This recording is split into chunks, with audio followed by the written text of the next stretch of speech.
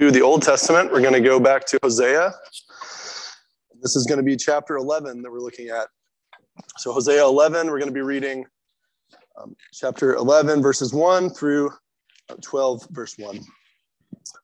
So hear the word of the Lord. When Israel was a child, I loved him, and out of Egypt I called my son. The more they were called, the more they went away. They kept sacrificing to the Baals and burning offerings to idols. Yet it was I who taught Ephraim to walk.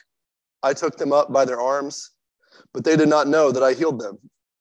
I led them with cords of kindness, with the bands of love, and I became to them as one who eases the yoke on their jaws. And I bent down to them and fed them.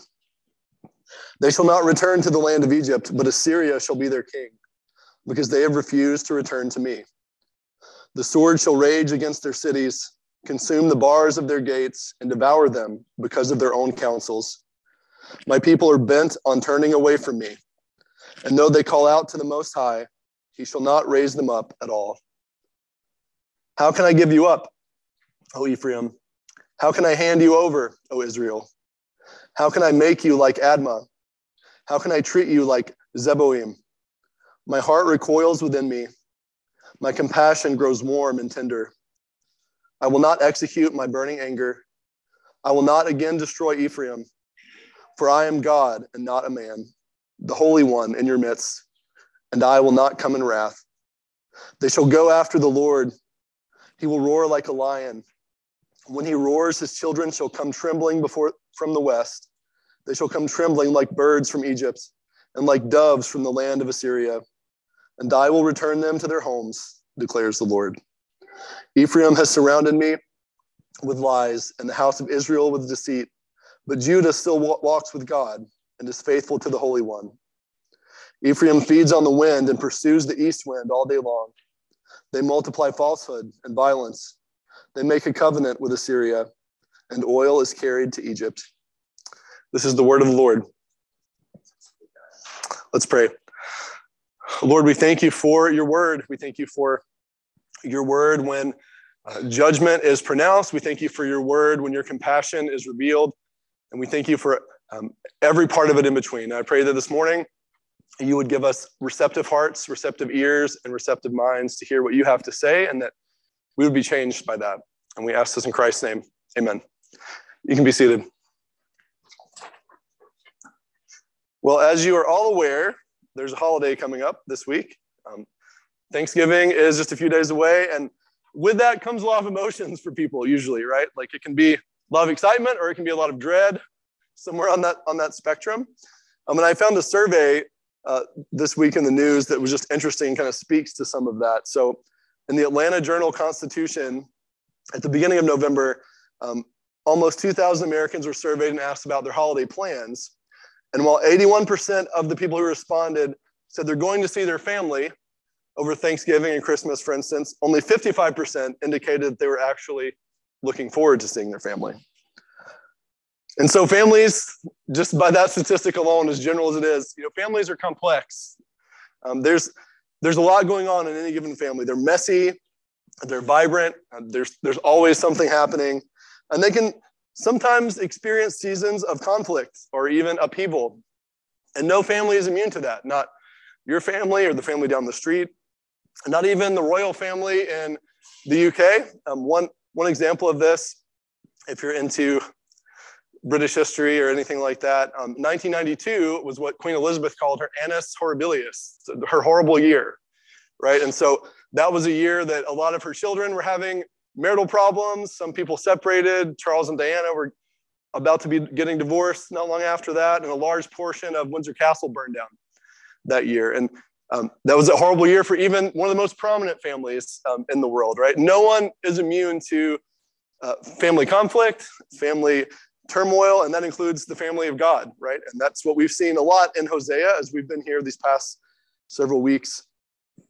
There's some serious familial issues taking place, right? And we've seen these brought to light in Hosea 1-3, when we began the book with the life of Hosea himself, right? When he took on a wife who was unfaithful and undeserving of his love, and how that story really parallels God's relationship with Israel.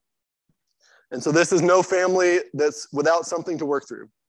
But as we also saw in chapters 1 through 3, a dysfunctional family is not the theme of the book of Hosea, thankfully. That's not to be our main takeaway from the text today or the text that we've been looking at or the text we're going to continue to look at in the weeks ahead. So that's not the theme. But the theme is the relentless love of the Lord for Israel, right? That should be the takeaway. That should be what we see throughout these pages, as challenging as they are to work through. And even in the midst of those themes of judgment and just punishment for disobedience, right? It's that relentless love of God that we see over and over again really stand out throughout the book. And everything that we have covered up to this point in Hosea, from chapters 1 through 10, has really been a build-up to what we're going to cover today. So if you think of it as like ascending a hill, right? Our text today, chapter 11, is really kind of at the peak of the activity of the book of Hosea. This passage has a lot to say about the heart of God towards his wayward children. And so if you walk away with anything from the sermon, let it be this. And if you're taking notes, I think this is a good place to start. We're going to base kind of our look at this book on this idea. So our God deals with his people in faithful love, not in fits of frustration. So in light of God's love for his people, run from the emptiness of sin and toward the fullness of his promises fulfilled in Jesus Christ. So I'm going to say that again. In light of God's love for his people, run from the emptiness of sin and toward the fullness of his promises fulfilled in Jesus Christ. So we're going to look at that in three different sections. So there are the family complications of the past we see in verses 1 through 4. There are the fearful consequences of present sin that we see in verses 5 through 9, and there are the fervent promises of the future that we see in verses 10 through 12. So let's start with the first. And really how I'm walking through this is I'm breaking up that main idea. So this first section really deals with God's love for his people. That's what we see here in this first section. So as the chapter begins, we also see a description of God and Israel's relationship, right? Not as a marriage between husband and wife like we've kind of characteristically seen in Hosea up to this point. That's kind of been the main metaphor for their relationship, the unfaithful wife and the faithful, loving husband. But now that shifts a little bit, then the way that the relationship is described is changing and talked about in a new way. It's talked about as a relationship between a father and a son. So looking at verse 1, it says, when Israel was a child, I loved him, and out of Egypt I called my son. So this is really marking a transition point, right? And in the language here and the way that the relationship is talked about, and even in the tone of how it's being talked about, because right, so much of the past 10 chapters were just heavy with judgment and heavy with the consequences of Israel's sin towards their God, right? And while that is discussed in chapter 11, it's really starting off with a much more tender note. And I think we should pause and pay attention to that and notice that.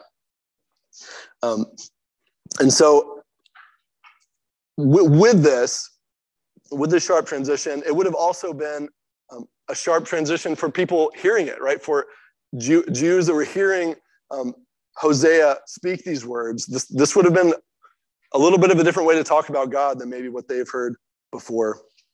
So while so much of the book is a picture of judgment and destruction, now we see language of calling and adoption, right? We see, I loved him.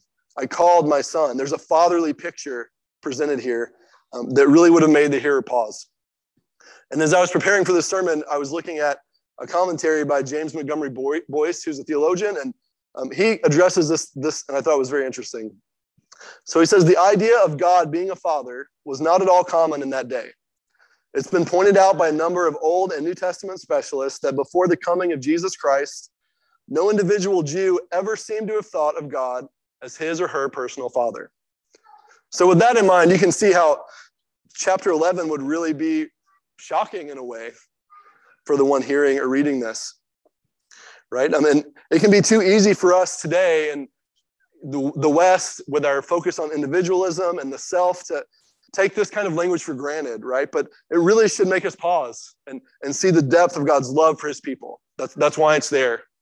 It's meant to slow us down and to kind of break up some of that judgment language for a moment so we can pause and reflect on who God is. And so on the receiving end of this love, we see, like we have all these other times before in the book of Hosea, a rebellious Israel who has from the very beginning run to other lovers. Right? So looking at verse 2, God says of Israel, the more they were called, the more they went away. They kept sacrificing to Baals and burning offerings to idols. Right? So this is a complicated family. The more love they would receive from the Lord, the more they seemed to not want it. Right? The more they would hide from it, run from it, go anywhere else but to him and his love. That's a complicated family. And you can probably think of some situations where a parent is pained by similar things. Maybe people you know, maybe you are that parent. Maybe you're part of that family where there was not a lot of dysfunction. People were loved, nothing went wrong, but the child on the receiving end of that love and parenting didn't want it, right? They distanced themselves from their family. They maybe don't speak to their family anymore. You know, these are real relatable scenarios, and they exist in our fallen world. And you can see that affected God's family as well. And so the more they're loved, the more they reject that love. And this fatherly imagery continues in verses 3 and 4. So looking at that, it says, God says, it was I who taught Ephraim to walk. I took them up by their arms. I healed them, and I led them with cords of kindness, with bands of love. Just look at that language, right? You get this beautiful picture of God as a loving, doting parent, right? Who's not only called Israel, but he is coming alongside them and teaching Israel and loving them. He doesn't just call them and leave them, right? He calls them and walks with them. And so you get this image of a father teaching a little toddler how to walk, right? And there's the cords of kindness and bands of love language, which almost would have been, if you're thinking of that imagery of the parent and child, almost like a little rope that would have kind of held the child up while they were learning to walk and kind of wobble around. That's what that would be like. And that's a beautiful picture, right? It's just breathtaking almost, the way that God is speaking of his relationship to his people. And we shouldn't miss that, right away. We should note that our God is loving. He is a father in Israel. These are his children, and he's adopted them and cared for them. This God who has led them spiritually, also has this God has led them spiritually and physically, right, throughout their life. Like, this isn't just a spiritual shepherding that we see God doing. He actually brought them out of Egypt, right? He brought them out of slavery and oppression. He keeps delivering them from their enemies. So there's a real physical element to what's happening here that could be hard for us to identify with sometimes, I think, but I think it's important to note, like, this is holistic care, holistic love. And so this really reveals the ongoing nature of his love towards his people. And in spite of everything, right, in spite of everything they've done, even if you just look at the book of Hosea, and don't look at all the other books before or after it, right? Even if you just look at this book, you see this unfaithful, undeserving people, but you see their faithful God who's never stopped loving and caring for them. And so, this chapter really opens with that beautiful picture of God's love, which leads us to kind of the second emphasis. So it shifts from talking about God and his love and Israel and their attitude towards that love to just talking about the emptiness of sin that they're involved in. And so after this beautiful picture of God that's laid out in verses 5 through 9, another side of God and his nature is revealed that's also seen consistently throughout the book, right? And that's his judgment against ungodliness and idolatry. So Israel will not return to the Lord, verse 5 says. And while he will not return them to Egypt, while he won't just send them back to slavery and have a repeat of what happened in the Exodus account, for instance, there's still going to be some very weighty consequences to their actions, right? And the consequences are devastating ones.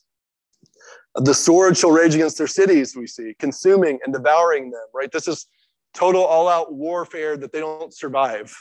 This is a bloody picture that is painted by the Lord here as a result of Israel's sin and their rejection of him. And why does this happen? And I think the reason here is helpful. So looking at verse 7, the Lord says, my people are bent on turning away from me. And literally, if you're looking at this phrase, It's my people are addicted to turning away from me. This is what this means. And so think about that, right? Can you relate to that? Does that characterize our life sometimes? And I think we could probably all say yes at some level, right? We just can't seem to do the things we need to do, right? Paul gets at this in the New Testament. He talks about how he can't obey God the way that he knows he needs to, the way he even wants to. And he asks for deliverance from this body of death, right? And maybe we can relate to that, even right now in these moments. So judgment is coming because the people are addicted to running from God. And judgment is also coming because of their own counsels, we see in verse 6. So they think they know best, right? The people think that they know better than the Lord knows. And especially when it comes to protection from their enemies, this is one way we see this play out a lot over and over in the New Testament. But they're afraid of Assyria. So, maybe we should make a deal with Assyria. Maybe we could get close to them and kind of draw some boundaries that are going to help protect us. And maybe if we trade with Egypt, they'll be less likely to be violent towards us in the future, right? It's kind of a survival instinct that kicks in. And it's all rooted in not trusting the words of God, but trusting in what they think is best. And too often we can do that as well. And this is really the great lie of sin, isn't it? One author once said that sin will take you farther than you want to go, keep you longer than you want to stay, and cost you more than you want to pay. And you see that, right, in the Israel account. We see that in the world around us all the time. We see that in our own lives a fair amount. And that's the great lie of sin, right? We know best. We can do this. We can do things our way, and everything's going to work out great, right? Because of our own counsels, right? And we should be aware of that. We should not lean into the urge to rely on our own counsel, our own wisdom, or the wisdom of man. We must rely on the wisdom of God and what he has said. We can see this as far back as the garden, right? When the serpent tempts Eve and Adam. Did God really say not to do this?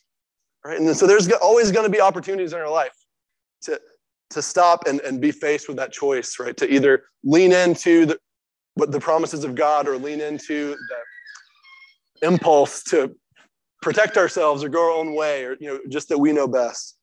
And we've got to ask for God's help to resist that urge, because that is a lie, right? Sin will take us places we don't want to go, and we won't be able to get out of those places.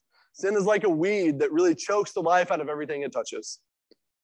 And I think until we can see it that way in our own lives, we're going to be tempted to be okay with it to some extent, right? Until you see sin for what it is, it's going to be really easy to fall into a lot of these traps that Satan sends our way.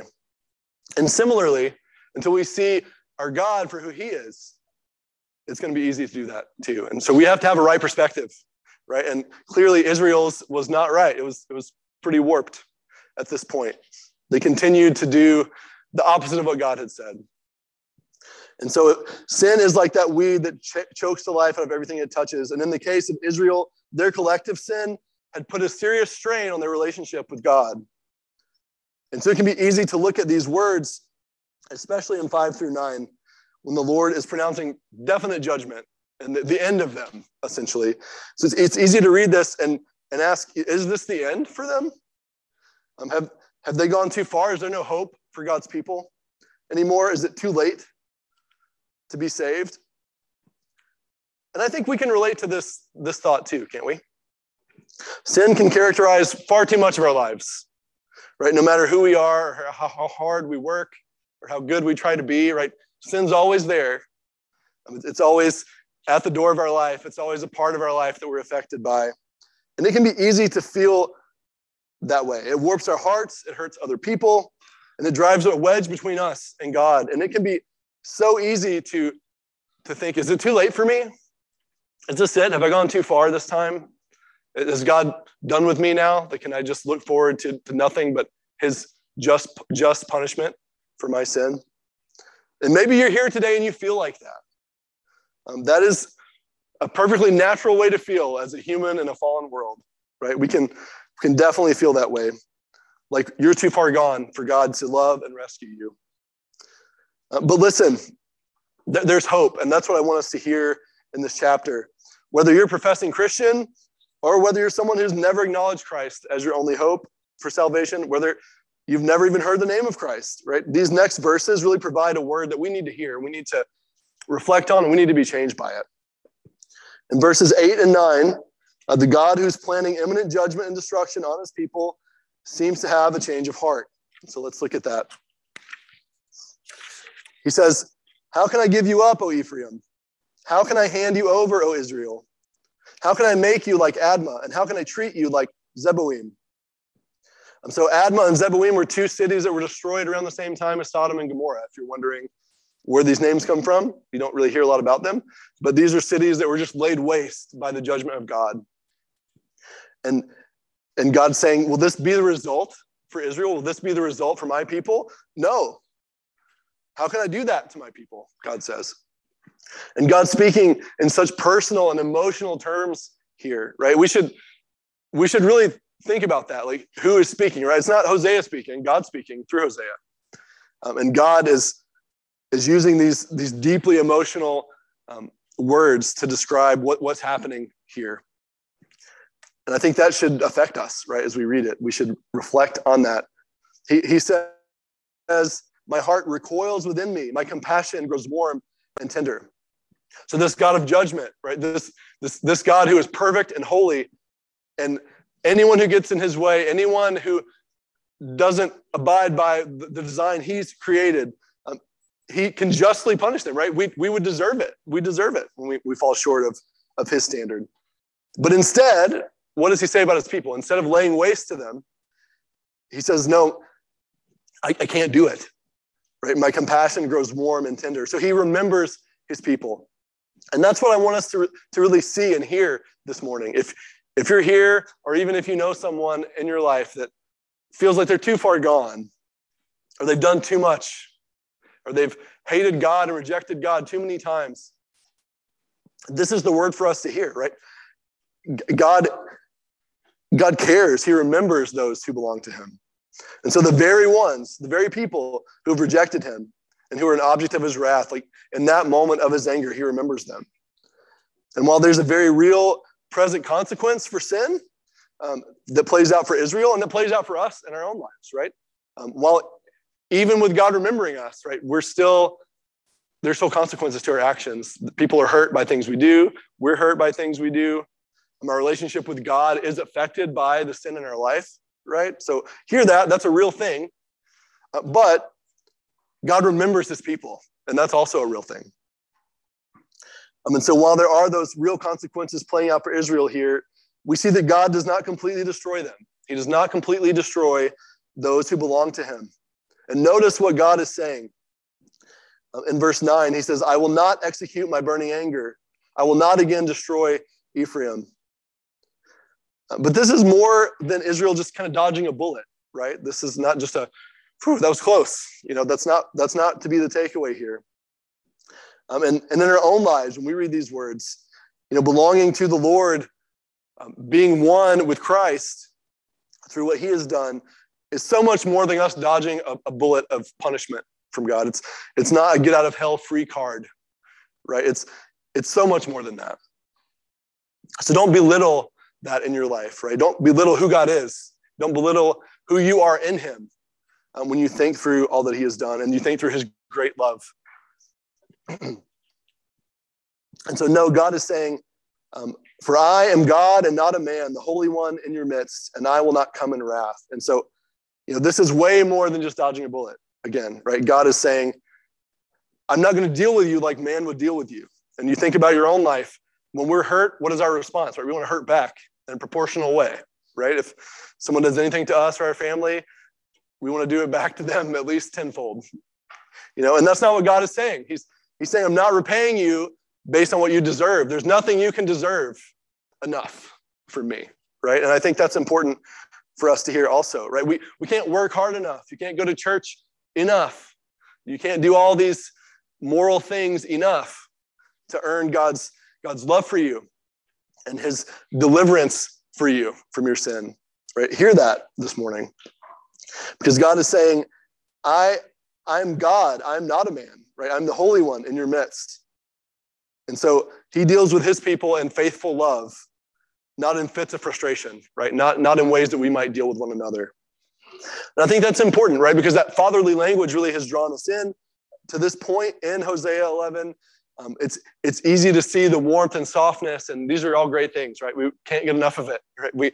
We love that this is how our God is towards his people. But he's still not an earthly father, right? And I think that's important to note. He is God. This is God speaking. And he's like no one else and nothing else. And he responds to sin and to hurt and to rejection in shocking, surprising ways, right? Ways that we would never dream of. I think a lot of times in our life, we can be waiting just in despair and in despondency from our own sin. It's almost as if we're waiting for the axe to fall on our head, right? Because we deserve it, and we know we deserve it. But God is saying in him, there's hope, because he's not like us.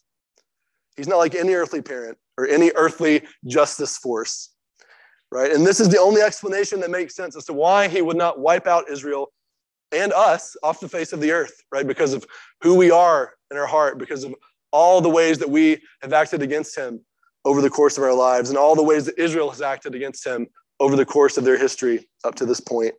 Nothing else makes sense other than God isn't like anyone else. And so thanks be to God for that, right? He's not. And we can celebrate that. And we should celebrate that he is not like any other people or any other things. And so that present judgment that we may deserve and that Israel definitely deserved is not to be the end, right? It's not to be the end for Israel, as we can see through the rest of Scripture. It's not to be the end of us if you're in Christ today, right? While there may be consequences for your sin now, those consequences don't have the final word for your soul. And so hear that, right? There's a glimmer of hope here in the promise of a future that's redeemed, something to look forward to in the midst of how hard it is to love and follow the Lord in the present. So in your life, as you experience the temptations and the effects of sin that are always there, right? Run from those things. Don't give in to despair. Don't give in to temptation. Run away from it and run as far and as fast as you can from it.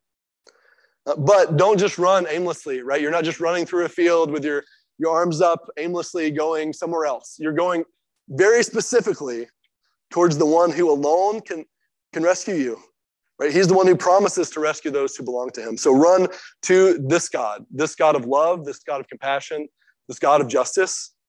Run to him. As the Apostle Paul says in Romans 13:14, put on the Lord Jesus Christ and make no provision for the flesh to gratify its desires. Run toward your faithful God, because a beautiful future is promised for those of us who do that. Right? When you see him as better than anything the world has to offer, that's where there's hope. That's what gives us the sustaining power that we need to make it through this broken world, right? Is that promise of a bright future. And so let's talk through that now as we look at the concluding verses of chapter 11. So these are the fullness of God's promises fulfilled in Christ. That's kind of the overarching theme of this section. God's tender heart towards his people is not just sparing them from judgment, but his love for them is sealing for Israel and for us today the promise that we will one day, at last, return to the Lord and be with him forever. While some may fall away, and sin does take hold of some, even people who are professed Christians, right? And they fall away, they're unfaithful. They don't return to God in this life, right? Some, they're going to do that. Israel had many people that did that, many rulers even that did that. But the promise is that at one day, at last, right, the ones who are left are going to be gathered back up to be with him. There's going to be a remnant of people who go from being scattered to being gathered back with their God. And so let's look at verses 10 through 12. They shall go after the Lord. He will roar like a lion. When he roars, his children shall come trembling from the west. They shall come trembling like birds from Egypt and like doves from the land of Assyria. And I will return them to their homes, declares the Lord. And these verses, they're so rich, right? And you see where that hope is kind of coming from here. The Lord is going to roar like a lion, and his people are going to respond. And when he calls this time, his children will come out of their exile from all the places that they've been. Specifically, he mentions these enemies of God's people, right? Assyria and Egypt. They're going to come from those places and their aimlessness, and they're going to be returned to their homes. What a beautiful picture that is, right? In the midst of, even for us, living in this world that just doesn't seem to fit, right? And we see it a lot in political discourse and in just the trends of the day. We just don't seem to fit here. If you belong to Christ, if you're seeking to faithfully follow him, this world is going to seem all kinds of uncomfortable for you and I, right? It's not super homey, right? And that's the point, right? This isn't our home, right? We are on a pilgrimage going somewhere else. And I think we have to focus on that somewhere else if we're going to get there and follow God faithfully in the meantime. Because we see this picture of God gathering his people back, returning them to their homes, returning his people back to where they belong.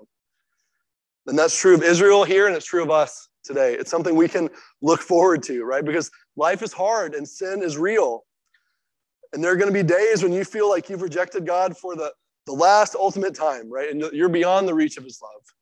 But hear this, he's coming. He's coming for you. And if you're a Christian here today, that is true. That's your story. That's where your life is headed. That's the trajectory you're on.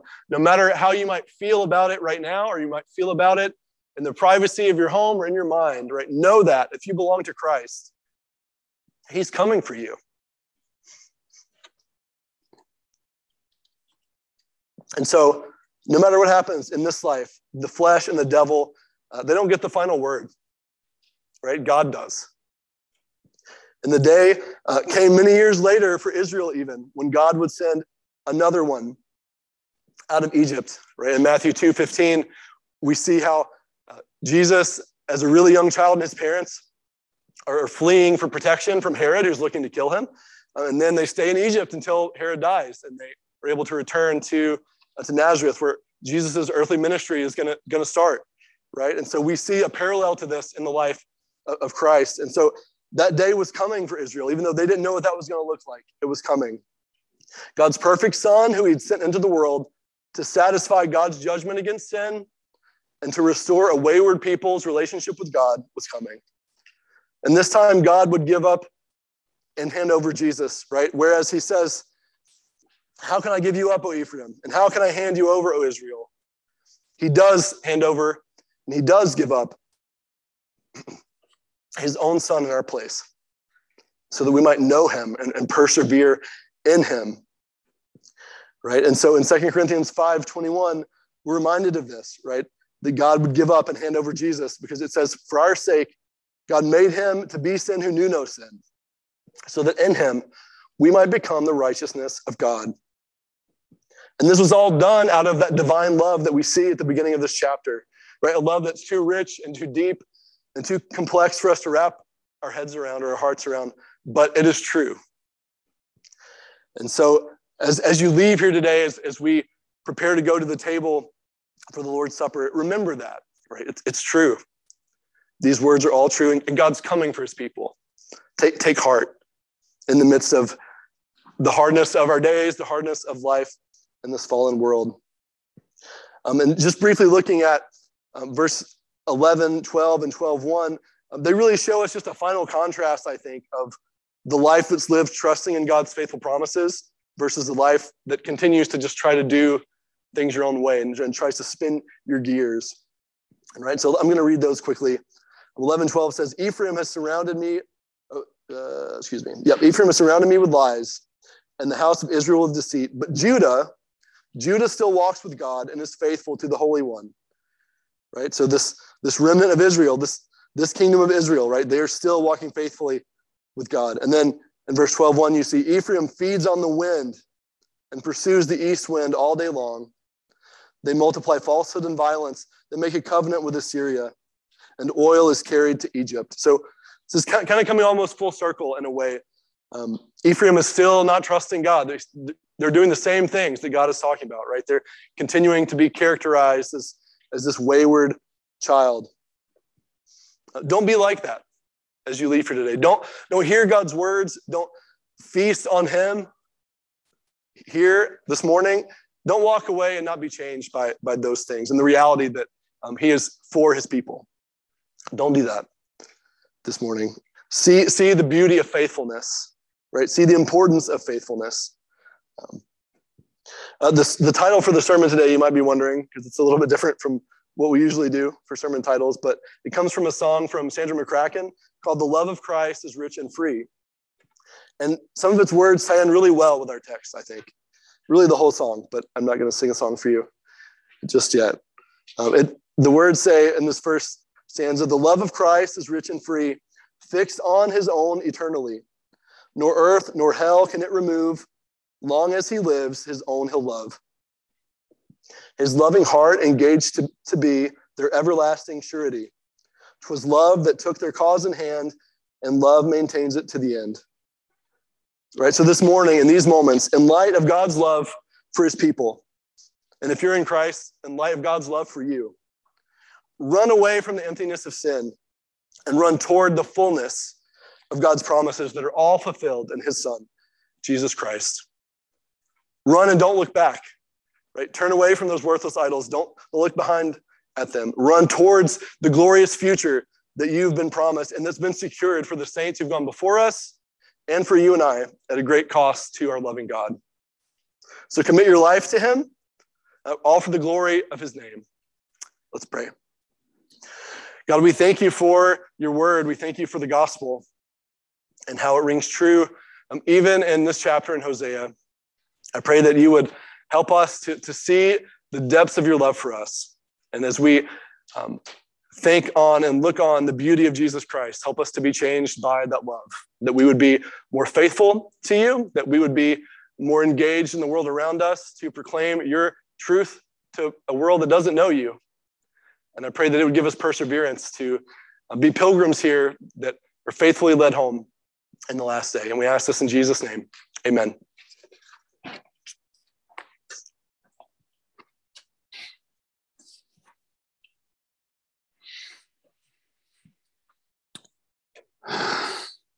Thank you, Chris, for that wonderful reminder.